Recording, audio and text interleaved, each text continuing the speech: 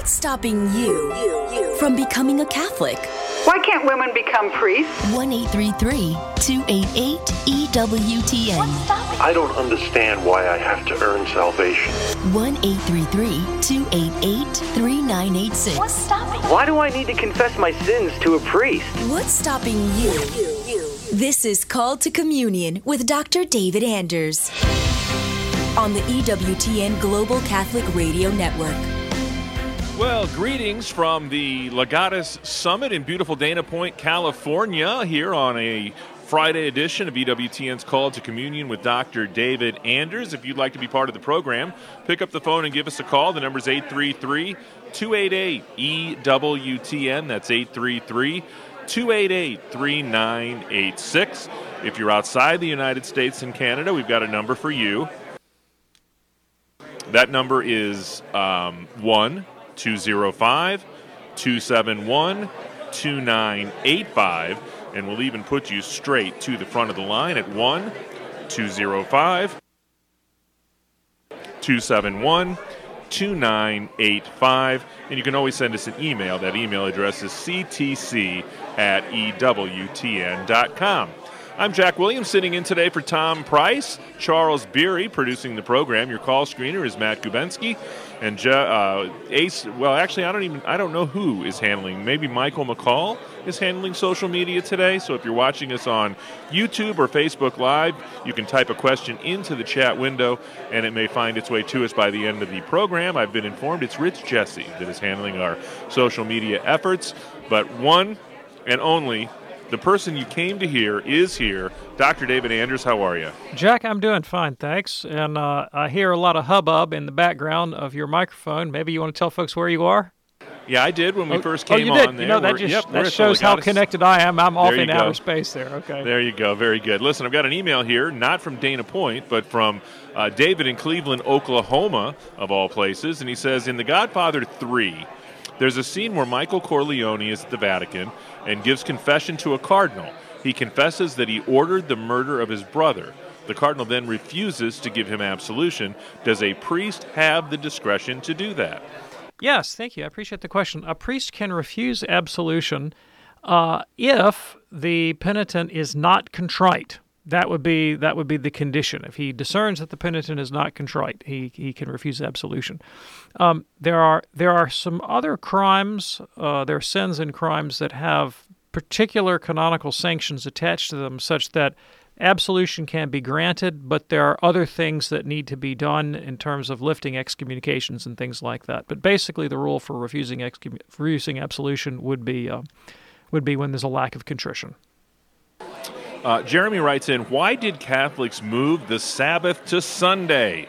Yeah, thanks. We get this question all the time, and the answer to the question is we did not move the Sabbath. It is still located on Saturday where God put it on the first day of creation.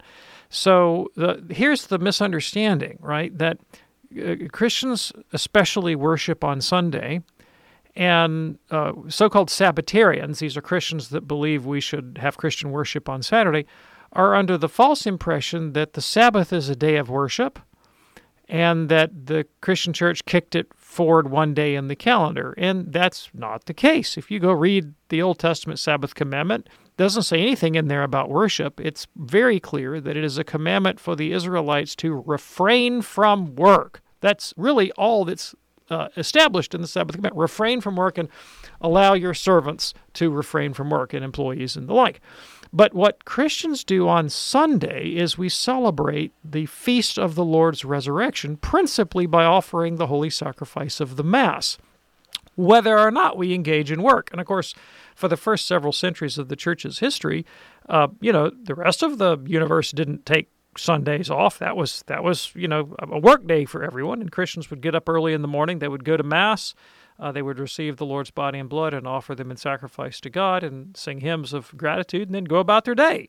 It wasn't specifically set aside as a day of rest as well in Christian tradition until a few centuries down the road. And that's fine, and there's reasons to do that. But the essence of Sunday is the celebration of the feast of the Lord's resurrection, who rose on Sunday. And we find the beginnings of this Sunday feast in sacred Scripture. So we're just following the tradition of the apostles here, and the earliest apostles who were Jews and Christians would go to synagogue on the Sabbath and talk about Jesus, and then they would turn around and celebrate the Lord's resurrection on Sunday. So they're really two different feasts.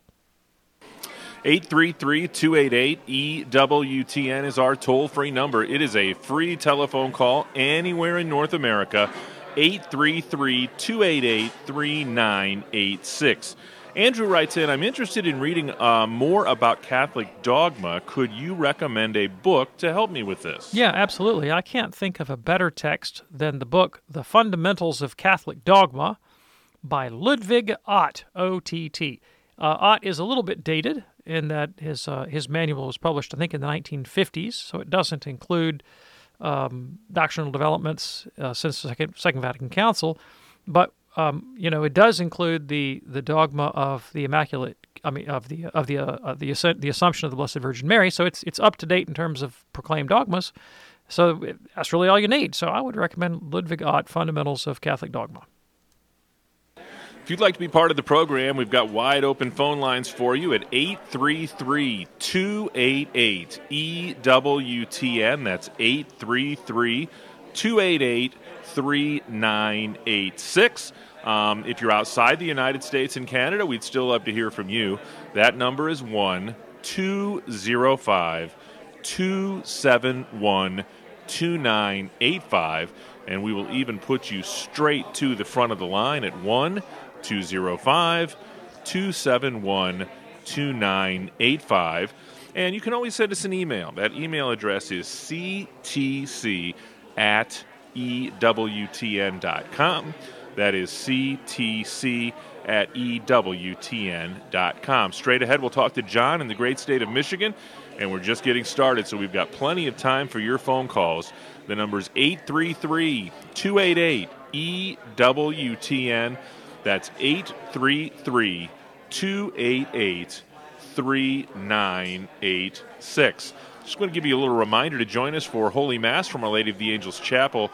That happens every single day, 8 a.m. Eastern Time, right here on EWTN Radio. 833-288-EWTN. That's our toll-free number. It is a free telephone call anywhere in the United States and Canada. 833-288-3986. It's EWTN's Call to Communion with Dr. David Anders.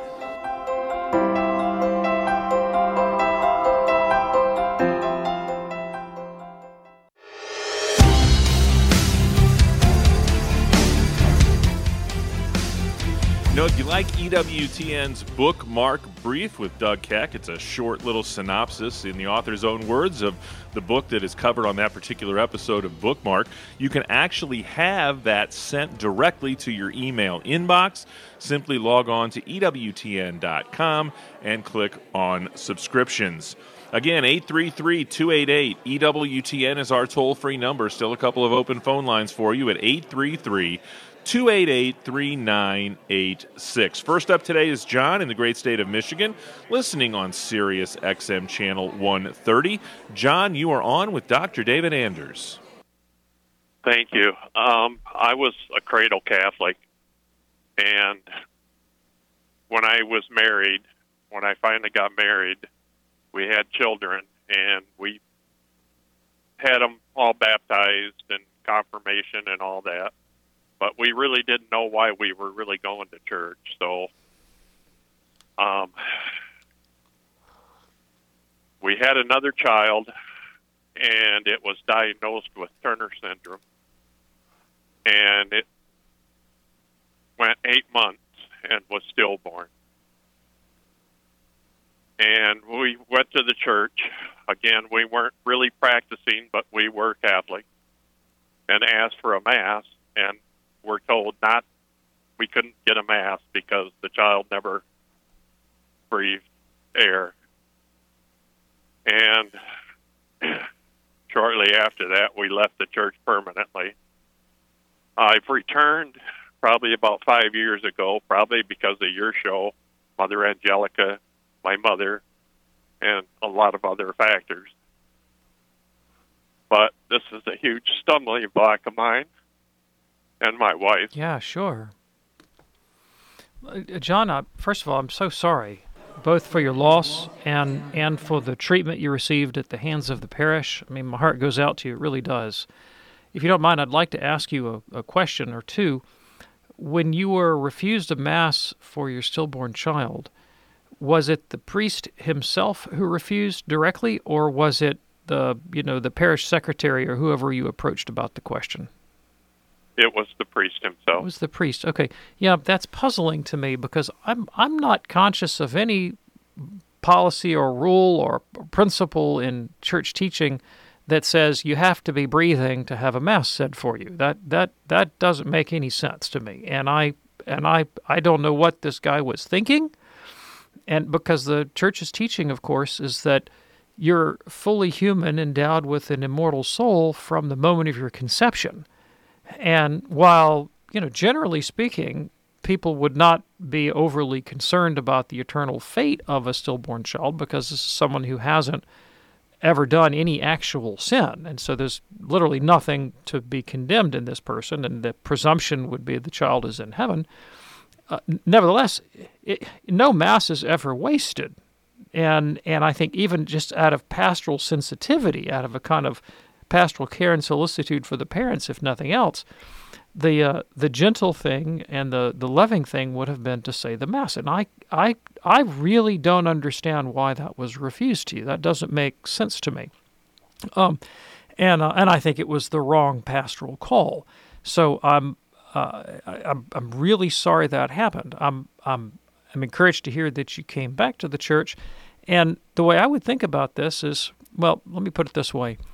I've been Catholic for 20 years now, and I have had some extraordinary pastors and priests who have ministered to me and to my family and have just made a world of difference in our lives. I've also had some real humdingers that have said and done atrocious things and left us feeling abandoned and maltreated and tremendously discouraged. But the way I handle that personally is that I recognize that priests come in all shapes and sizes the way the rest of us Catholics do, and not just because someone carries the name of Catholic or holds the office of priest doesn't mean that they do so in an exemplary fashion.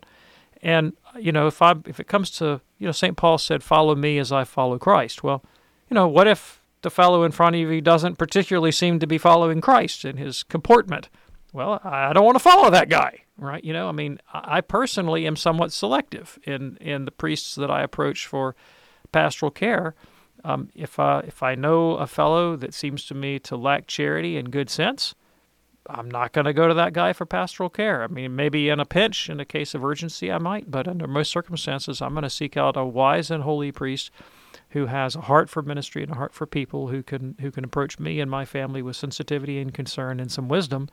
And that's what I'm going to do. And I recognize that, there are priests who are sinners. There are priests who will end up in hell, just like there are lay people who will end up in hell. And I don't have to paint tar the entire church with the same brush. If one person does a bad thing, I don't necessarily think it's representative of the entire Catholic Church. God bless you, John. We will certainly keep you in our prayers. 833-288-EWTN is our toll-free number. 833-288-3986. Next up is David in Lafayette, Louisiana, also listening on Sirius XM Channel 130. David, you are on with Dr. David Anders. Hey, Dr. Anders, I wish I could be in California because it's raining and it's cold over here in South Louisiana. Oh, anyway, I have a question for you. I'm reading the Bible again, and I came upon a passage that's always really confused me, and it's in Genesis chapter 9, I think it's verse 20, where Noah, who develops a vineyard, one night he drinks too much wine, and I guess he passes out drunk in his tent and naked, and one of his sons discovers him naked, tells the other two brothers, and then the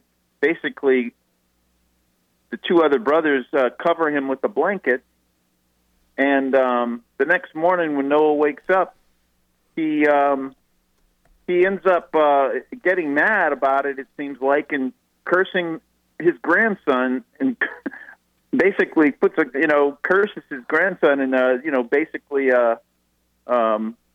takes it out on one person who had nothing to do with it. Now, I was wondering if you had any thoughts on that. Yeah, I have several thoughts on that, and I appreciate the question. And I acknowledge this is one of those kind of rather odd and enigmatic passages of the Old Testament. And the Old Testament, of course, is full of this kind of thing, and we can make a lot of hay out of it. First of all, I think that this story is what biblical scholars would call an etiology, and that is to say that the question of historicity needs to be just put aside for the second. So I'm going to use a term, but don't misunderstand me. This is irrelevant to the question of historicity. It's a kind of mythological or legendary account that is meant to explain a phenomenon that is contemporary from the writer's point of view. So, of course, the book of Genesis was written centuries after the events that it purports to describe. But in the lifespan of the author of the text, or the authors of the text, there is a social phenomena for which the author seeks an explanation or offers an explanation that is given in terms of a story, a myth, or a legend that supposedly took place, centuries or millennia earlier. What is that condition? What is the social reality that the book of Genesis is addressing? Well, it is the Israelites' relationship to their Canaanite neighbors. And as you know, when Joshua entered the Promised Land, he had a mandate to forcibly displace the Canaanites. And there are lots of explanations given in the text as to why that is. And the long and the short of it is the Canaanites were up to a lot of no good. And the text actually says that God vomited them forth from the land and displaced them, dispossessed them, and gave their inheritance to the Israelites. That's a big part of the storyline of the Exodus and the book of Joshua. And this seems to me to be part of the same story, that this is an explanation for why the Promised Land was given to Israel, and not to the Canaanites. Well, obviously, Canaan in this story of Noah is understood to stand for the ancestor of the Canaanites who follow him in doing bad things. Now, in terms of his actual bad behavior, Hebrew Scripture uses a lot of euphemisms when it talks about human physical nakedness and sexual activity. And so it will speak in a kind of oblique fashion. But the implication here is more than simply that Canaan walked in and saw Noah without his pants on, but that something else untoward took place. That would be the kind of thing that would make a grandfather irate at the indecency of his grandson. But again, I think the entire story has to be read as an etiology about the relationship of the Canaanites that were contemporaries to Israel. So then you have to ask the question, well, then how on earth does that apply to my life? Because, I am neither living on the aftermath of the flood, nor am I an ancient Israelite who's seeking to forcibly displace Canaanites. And the Church Fathers believed that all of the Old Testament, in all of its particulars, the significance is ultimately allegorical, and it points to our relationship with Jesus. And so it's very common among the Church Fathers to read, say, the warfare against the Canaanites as a kind of allegory for the warfare that we are to exercise against our own flesh and our immoderate temptations. So we should think less in terms of, smiting an historical individual and more in terms of the kind of moral type that the character of Canaan is meant to represent, and to extirpate those immoral tendencies from our own personalities. 833-288-EWTN, that is our toll-free number. It is a free phone call anywhere in North America, 833-288-3986. Miriam's watching on YouTube, Dr. Andrews, and she says she's currently in RCIA and interested in becoming a consecrated virgin. She wants to know if you have any tips on what she should do and what she should do to make sure it's right for her, and she doesn't know any consecrated virgins. Yeah, absolutely. I really appreciate the question. So the most important thing to do is to discern whether this vocation is the right thing for you, right? And it sounds like you're beginning steps in that direction, and that's a good idea. You cannot do this without discerning with the help of a spiritual director. you should absolutely not take this decision on yourself. And in fact, I don't think any bishop would authorize you to take this step without serious examination over a long period of time with a spiritual director or somebody appointed by the bishop to that task. So this is something you will discern with a director. And so the way to start is you go make an appointment with the pastor of your parish and sit down and say, this is something I'm considering. I need direction. I need help. If you can't direct me, can you direct me to someone who can? It may be something to discern with a priest who's a spiritual director. It might also be something to discern to an older female religious, the mother superior of a convent or a religious community nearby you, or a sister who has a lot of experience in consecrated life. And definitely one thing you want to rule out is if you feel called to the consecrated life, you want to definitively rule out consecrated life in community, which is the most common form of consecrated life for men and women. Be sure that you're not called to be a nun or a religious sister before you decide on consecrated virginity. And you may say, well, I don't feel like teaching school or working in hospitals. And understand there are many charisms in women's religious communities, and some far more cloistered and contemplative than others. And so just make sure that that's not your vocation. But again, this is something you would discern with direction, and I would recommend first your pastor, but also probably a wise female religious who has probably walked that path before you. Next up is Yolanda, a first-time caller in Owensboro, Kentucky, listening on Savior Radio today. Yolanda, you're on with Dr. David Anders. Hello, how are you doing? Hey, Yolanda, I'm doing great. How about you? I'm fine. My question is this. First, I'd like to explain that I'm Baptist and my husband is Catholic. And before we got married, I signed papers and went to classes dedicating that I would raise my children Catholic. At that time, I wasn't asked to convert over to Catholicism. So I have 5 children. Throughout their whole life and birth, I got them baptized. They went to school and received everything, all the sacraments. I go to church regularly with them every Sunday. However, I'm not allowed to receive the sacrament. That's right. And I just wanted to know how and why. Okay, sure thing. Absolutely. So, Yolanda, I'm going to ask you a question, and I want you to understand that the answer you give me doesn't matter to me. I'm asking just for the sake of clarification, right? I don't have a dog in this fight, and I'm happy with you being a Baptist. I'm happy if you become a Catholic. I really don't want to push you on this one way or the other. I really just want to help you come to understand your own position better. So I'm really not trying to get any result out of you, all right? But I'm curious, do you believe everything that the Catholic Church teaches, or do you maybe believe some of it and others you don't believe? And again, I don't really care how you answer. I just need to know for purposes of this call. The only thing that I do have a question about is when they say the Apostolic Creed, and they say that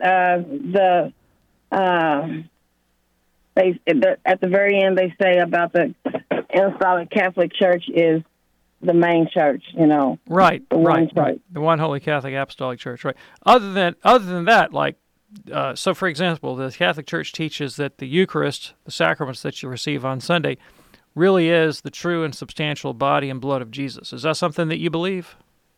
I do. Okay. And do you believe that the priest has the power to absolve sins? I do. Do you believe that the Pope is the vicar of Christ on earth, that Jesus established the chair of St. Peter and gave him jurisdiction over the whole Christian church? I do. Okay, well, hang on, because Yolanda, you're like about a half inch from Catholic, so don't go away. We got to go to a break, but stay with me. 833-288-EWTN is our toll-free number, 833-288-3986. It's a Friday edition of Call to Communion with Dr. David Anders.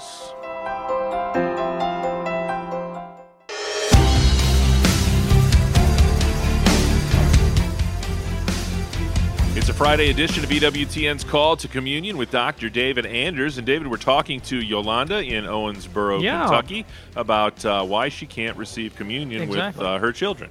So before the break, I had asked Yolanda, if she believed what the Catholic Church taught. And Yolanda, I'll tell you why I was asking the question, because a lot of times when I get this question from people, it's from folks that don't believe most of what the Catholic Church teaches.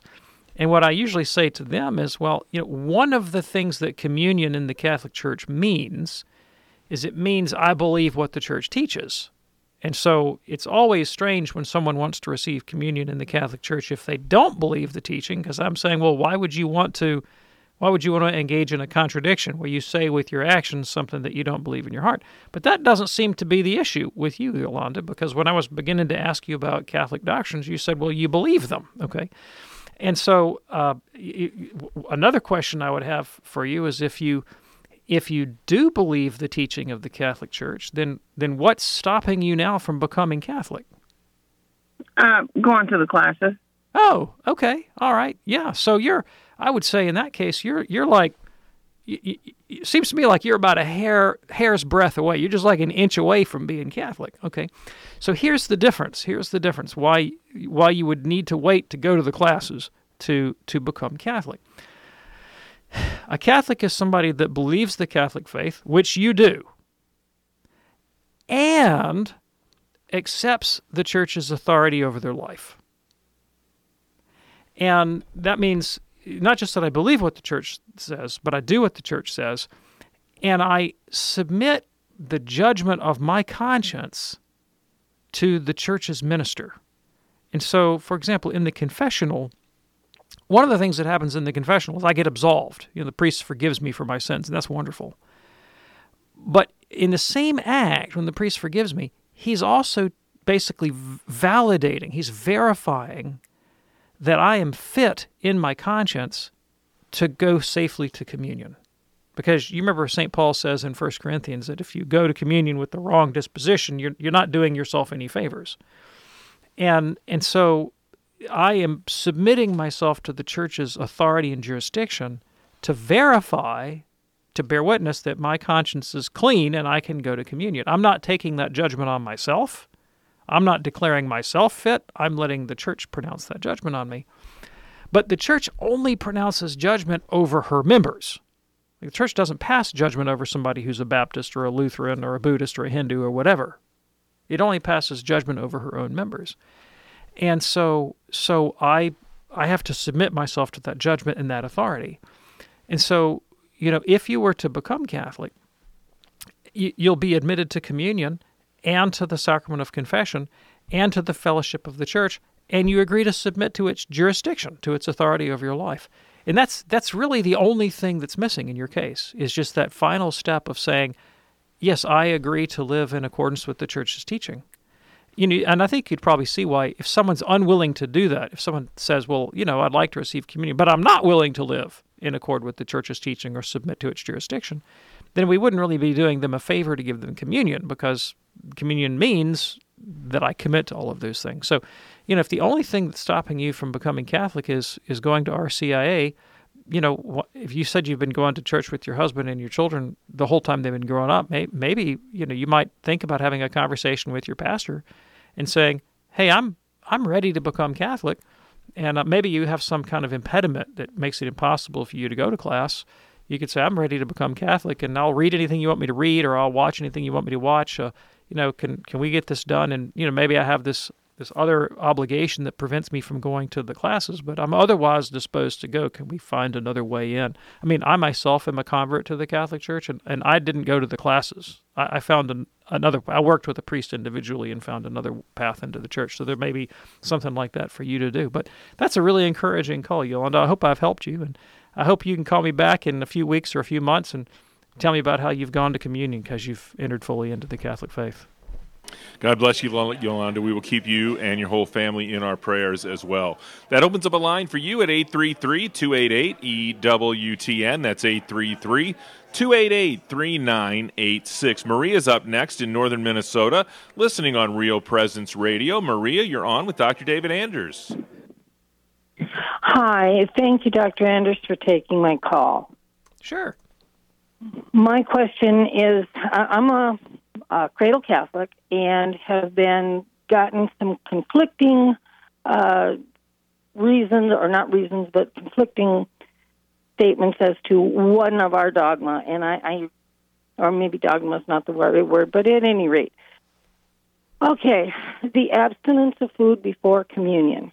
I have been told both that it needs to be an hour before Mass starts and an hour before you receive communion. Can you give me some clarity on that? Yep, I can totally help you out. I'm going to read to you from the Code of Canon Law. So this is where the buck literally stops. A person who is to receive the Most Holy Eucharist is to abstain for at least 1 hour before Holy Communion, from any food and drink except for only water and medicine. So right before Mass, right before communion, you could have a sip of water. If you had some medicine you had to take every 15 minutes, you could have that. But other than water and medicine, you are supposed to have abstained for 1 hour before communion. Now, maybe different with the daily Mass. For most Sunday Masses, my experience is communion falls someplace around the 45-minute mark. And so, in a pinch, if communion was at 5:45, Mass started at 5, and you had a snack at 4:40, you would meet the technical parameters of the law. And, someone might tell you, as a pious exercise, it might be a better discipline to refrain an hour before you actually go to Mass. That's not what the law says. The law says 1 hour before communion. And I will tell you a little secret. I don't make a habit of this. I don't make a habit of it. But I have in my life been conscious of, oh my gosh, I ate that cracker at 4:45, and I've started the clock on my watch, and I've looked for that 60-minute mark. And I remember one time I even remember I was at Mass, and they started serving communion, and I looked down at my watch, and I was like, 55 minutes, man. I'm not there yet. I know what I'll do. I went and got in the very back of the line. And I let the slow communion line go ahead of me, and I received communion at like 60 minutes and 30 seconds. I snuck in right under the wire. I don't recommend that as the normal policy, but that is technical obedience to the law. Is that helpful for you, Maria? Yes, I have done that myself, and I just wanted to make sure that I was on the right vein. You're fine. Also teach. And my confirmation kids were like, okay, which is it? And I'm like, you know what? I know who I'm going to call to get this answer. So. Yep, we got it. Awesome. God bless you, Maria. We appreciate the phone call today. 833-288-EWTN is our toll-free number. 833-288-3986. Next stop is Saddlebrook, New Jersey. Anthony is watching on YouTube today. Anthony, you're on with Dr. David Anders. Hi, Dr. Anders. I love your show. Cradle Catholic, and I've been listening to a lot of Christian music on the radio, and I keep hearing the lyrics saying that what happened at Calvary is more than enough, and everything points to Calvary and what Jesus did. My question is, number one, what do they mean by that? And two, is it the same viewpoint that from a Catholic perspective? Yeah, thanks. I really appreciate the question. So we're talking about the theology of the atonement, and atonement is the technical term for what Jesus accomplished on the cross. How is it that Jesus' death on the cross actually saves us? And while it would be true from one point of view within Catholic theology to say that the death of Jesus is more than enough, unless you specify further, that statement would be subject to some gross misinterpretation by our Protestant brothers and sisters. And let me explain how. The fundamental difference between the way Protestants, and this includes your worship singers, who almost all of whom are sort of a degraded form of Calvinism in the way they think about the cross. All of those Protestant worship leaders and theologians, when they talk about what Jesus did on the cross, here's how they conceptualize it. In their mind, humans have all sinned, and God is angry at people for sinning, and that our sins are so great that there's no way in justice that God could ever forgive us, and that we merit an infinite punishment, and even that would not satisfy God's wrath, And there's nothing we can do to make up for it. There's no act of penance. There's no act of reparation. There's no good deed we could do that would balance the scales enough for God to accept us. We're just absolutely toast. And yet, and this is a bit odd because it seems to make God kind of a schizophrenic personality, they suppose that although God hates us and is angry at us, and Jonathan Edwards once said that as despicable as the most loathsome serpent is in your eyes, you're worse than that in God's eyes. I mean, that's how they view it. In spite of that there's a part of God that wants to forgive you, but he just can't. He's sort of bound by the exigencies of his own nature not to forgive you without this bloodthirsty punishment. And so God comes up with a scheme, and here's the scheme. The Son of God will become incarnate and be infinitely meritorious, and that God will punish Jesus vicariously for sins that he did not commit. He'll impute the sins of the human race to Christ. He will punish Jesus Christ for sins he didn't commit, and then he will impute Christ's righteousness to believers and count Christian believers as if they had done Christ's righteous deeds, even though they haven't. Right? It's called the theory of imputation. And so the cross is the place where God punishes sin, our sins, but he punishes them in the person of Jesus vicariously.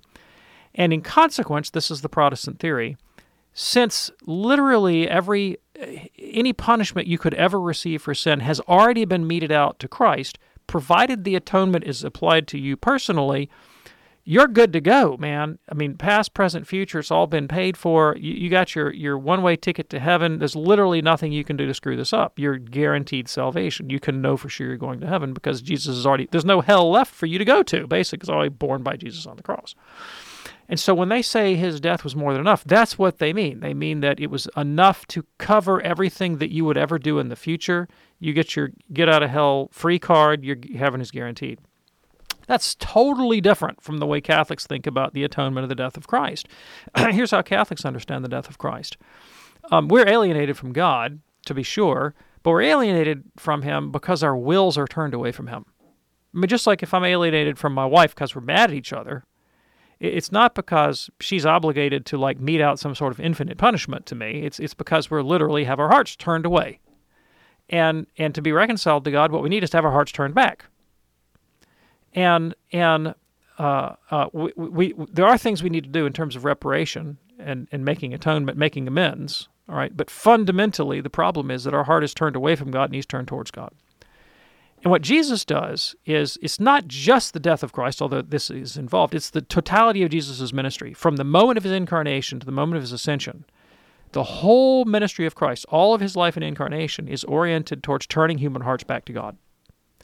So, in his parables, for example, he helps reveal us to ourselves. He helps us grasp the depth of our own alienation from God and from a good conscience. In his manner of life, he demonstrates to us what a righteous life of union with God, a life of love and charity and justice looks like, and calls us to imitate him. He lives that ethic heroically all the way to a death of martyrdom, so demonstrating by his own actions the very life of love and self-sacrifice that he has preached. And God regards Christ's martyrdom as meritorious.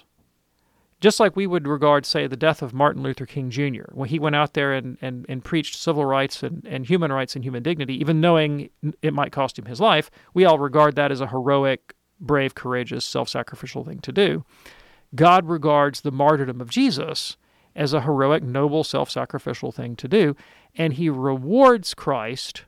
He rewards him for his supererogatory works of merit. Okay, and the reward that he gives to Jesus is twofold. Number one, the resurrection from the dead is proof to all men that God has been at work in Christ and vindicated his ministry. This is God saying, yep, I put my stamp of approval on Jesus. And Christ merits the gift of the Holy Spirit and grace to be poured out on the members of his body, which are the church. So if we are joined to Christ in baptism, Jesus has won for us this gift of grace, this gift of the Holy Spirit. And what that does in our lives is it supernaturally affects the transformation of our hearts. It turns our hearts back to God. So we have the example and the teaching of Christ to tell us what we need to do, But then we have the Holy Spirit that empowers our lives, that enables us to do it. And so God can look at us and say, well done, good and faithful servant, not because Christ's righteousness has been imputed to us, but because it's actually been infused into us. Our life and character have been transformed by the ministry of Jesus. We become new people, and we've reestablished a relationship with God. Notice how different this is from the Protestant point of view, because in the Catholic scheme, at no point is God vicariously punishing Jesus for our sins. And also at no point are we given a get-out-of-hell free card. Because for this to work in us, for the atonement of the death of Christ to have its effect in us, we actually have to turn our wills back to God and persevere in that state. So Jesus says, whoever perseveres to the end will be saved. Now, he gives us all kinds of helps. He gives us the sacraments, the teaching of the church, the fellowship of the church, teaching example of Christ. He gives us a lot of ways to persevere. But the way the atonement has its effect in us is by giving us the grace and strength and stick-to-itiveness to actually persevere in a life of righteousness until we die. And so it really couldn't be any more different from the Protestant viewpoint. And our view is a biblical one, and I'll make that case another time. It's drawn directly from the pages of Scripture. The Protestant view is entailed by the bizarre Lutheran doctrine of justification by faith alone, which is no place in Scripture. And it implies that God is unjust because it has him punishing the innocent and acquitting the guilty. So there are a lot of problems with that Protestant viewpoint. Catholic one, I think, is far more salutary, far more edifying, far more rational. So there are really big differences. 833-288-EWTN is our toll-free number, 833-288-3986. Anna Marie is next, a first-time caller in the great state of Ohio, listening on Sacred Heart Radio. Anna Marie, thanks for holding. You're on with Dr. Anders. Hi, thanks for taking my call. Hi there. So in reading the Old Testament, Genesis, we're told that the story of Adam and Eve, it's figurative language. It's a story to help us to know God and ourselves and to help us to understand why we're here. At what point in the Old Testament are we to understand that these are real historical people? Sure. Like, was Job a real person? Sure. Like, at what point are they actual historical people? Sure, absolutely. So let me begin by saying that there are some biblical characters whose historical existence is a matter of Catholic dogma. In other words, a Catholic would not be free to say, well, that's just a nice story or a metaphor or a myth. You could not do that. Principally, you cannot say that about the person of Jesus. Jesus really did live in the first century Palestine under the Roman Empire, as a Jew and in obedience to the law, and he really died an historical death. He was buried in an historical tomb. The tomb was emptied on the third day, and he rose to heaven, ascended after his death. And if you had a Polaroid camera, you could have filmed it and put it in a scrapbook and kept it. I mean, that's historical. The company of the apostles is historical. The life of the Blessed Virgin Mary is historical, right? So these things are they're not just metaphors. It's one of the things that distinguishes the Christian story from other religious traditions, whose myths and legends take place, once upon a time, as it were, whereas the foundational character of Christianity is that it took place in history and time, and you can see its impact throughout the history of world civilization. So it really is an historical religion. All right. Now, when it comes to the text of the Old Testament, a little bit different. The way, and I'll say that the church has kind of nuanced its position on this. So, say 150 years ago, when the discipline of higher biblical criticism was just getting started, there was a great deal of nervousness on the part of church officials about what this might entail for the authority of the Bible and its role in Christian life. And so there was a real caution about incorporating higher criticism into Catholic theology. That really started to shift under the pontificate of Pius XII, and since then there has been an explosion of Catholic scholarship that takes the higher critical perspective seriously, up to and including the Holy Pontiffs. And so, Pope John Paul II, for example, just avidly integrated a historical critical point of view into his interpretations of Genesis that he gave in Theology of the Body. Pope Benedict, of course, very avid user of critical, not uncritical, but definitely made use of historical critical studies in his works on the Bible. In fact, under Benedict's pontificate, there was a a synod of bishops on the Bible that produced a document called Verbum Domini on the Word of the Lord that lays out principles of biblical interpretation and the role that higher criticism can take and questions of historicity and these sorts of things. So real embrace of the church of this perspective. And what that means is you are free to make use of all of the tools of archaeology, the tools of higher biblical criticism to discern some of those kinds of answers. So, for example, I don't think there's anybody on the planet that believes that there was no historical David. I mean, there absolutely was an historical David, and that all the archaeological evidence and literary evidence suggests that. The question of Job, much more touchy on the question of Job. Like, there doesn't seem to be a lot of independent data that would suggest that there really was a person named Job. Now, there may very well have been a person named Job who stands at the headwaters of a tradition of storytelling that ultimately results in the composition of a poetic book on the problem of evil. Right? But in terms of my life, the significance of the book of Job has nothing to do with whether or not there was a guy that actually lived named Job. I mean, there could have been, but if there wasn't, nothing changes, because inspiration is something that attaches to the text of sacred Scripture, not to its antecedent prehistory, necessarily. And so if the text of Job is divine Scripture, inspired for my salvation and edification, the message that it teaches is about the fact of human suffering and the ineffability of God. That's applicable to my life, whether or not there was an historical person, Job. And, I think many of the prophets are, well, certainly historical people, all of them, basically. And the writings of the major prophets are effectively their memoirs composed by their disciples and put into some sort of systematic order. The other characters in Scripture that it's kind of hard to know about the question of their historicity, and some seem quite legendary indeed. But that doesn't really have an effect on my spirituality. Now, the one exception to that would be the case of Adam. And Pius XII, who opened the door to the use of higher criticism, he was more circumspect about what it would imply for the person of Adam. Not because he thought you should read Genesis like a fundamentalist, but he said, the New Testament doctrine of redemption hangs on the parallel between Christ and Adam. And so he said, Catholic theologians, you be very careful when you're messing with the person of Adam, because that seems to be more central to theological anthropology. The questions of fall and redemption are tied much more directly to the person of Adam than they would be, say, to the Jephthah or Enoch or somebody like that. 833-288-EWTN is our toll-free number. Quickly, we'll head to Joan in San Antonio, Texas, listening on Guadalupe Radio. Joan, just a couple minutes left with Dr. Anders. What's your question today? I belong to the St. Anthony Mary Claret Church, and I'm with the Legion of Mary group with the Presidium over there. We were having a little discussion because one of the ladies teaches RCIA, and they're from ages 9 to 18. And none of them, I think they're probably all of most of them have made the sacrament of baptism, but the rest have not. And there was a discussion that since they are not able to, or some of them are not because they live with one parent or the other parent, whatever reason, most of them did not attend Mass on Sundays. The thing is, they have not received all their sacraments. They say it is a sin for them not going to Sunday Mass because some of them have made their baptism. I would like to know if that is true. If that is true, they are committing a sin, because if babies made the baptism, that means they could be committing a sin also.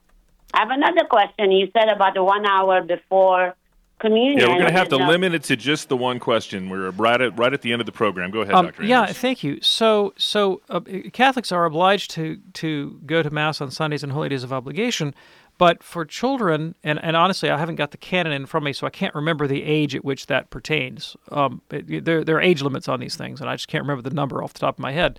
But anyone where it is beyond their physical capacity to fulfill a commandment is not morally obligated to fulfill it. So a child, for example, who lives in a home and has no independent means of transportation, and members of that home are unwilling to take the child to Mass, the child himself incurs no guilt whatsoever at all.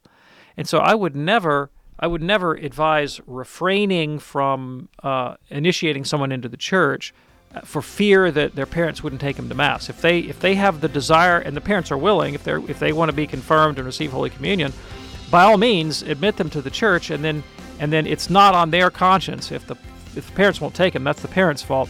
You want the kids to be connected to the church as much as possible, and they're only responsible for what they're capable of doing. On behalf of our host, Dr. David Anders, our producer, Charles Beery, call screener Matt Gubensky, and our social media maven today, Mr. Rich Jesse. I'm Jack Williams, sitting in for Tom Price today, live from the Legatus Summit in beautiful Dana Point, California. Thanks for another great week of EWTN's Call to Communion with Dr. David Anders. Back at it again on Monday. Until then, God bless.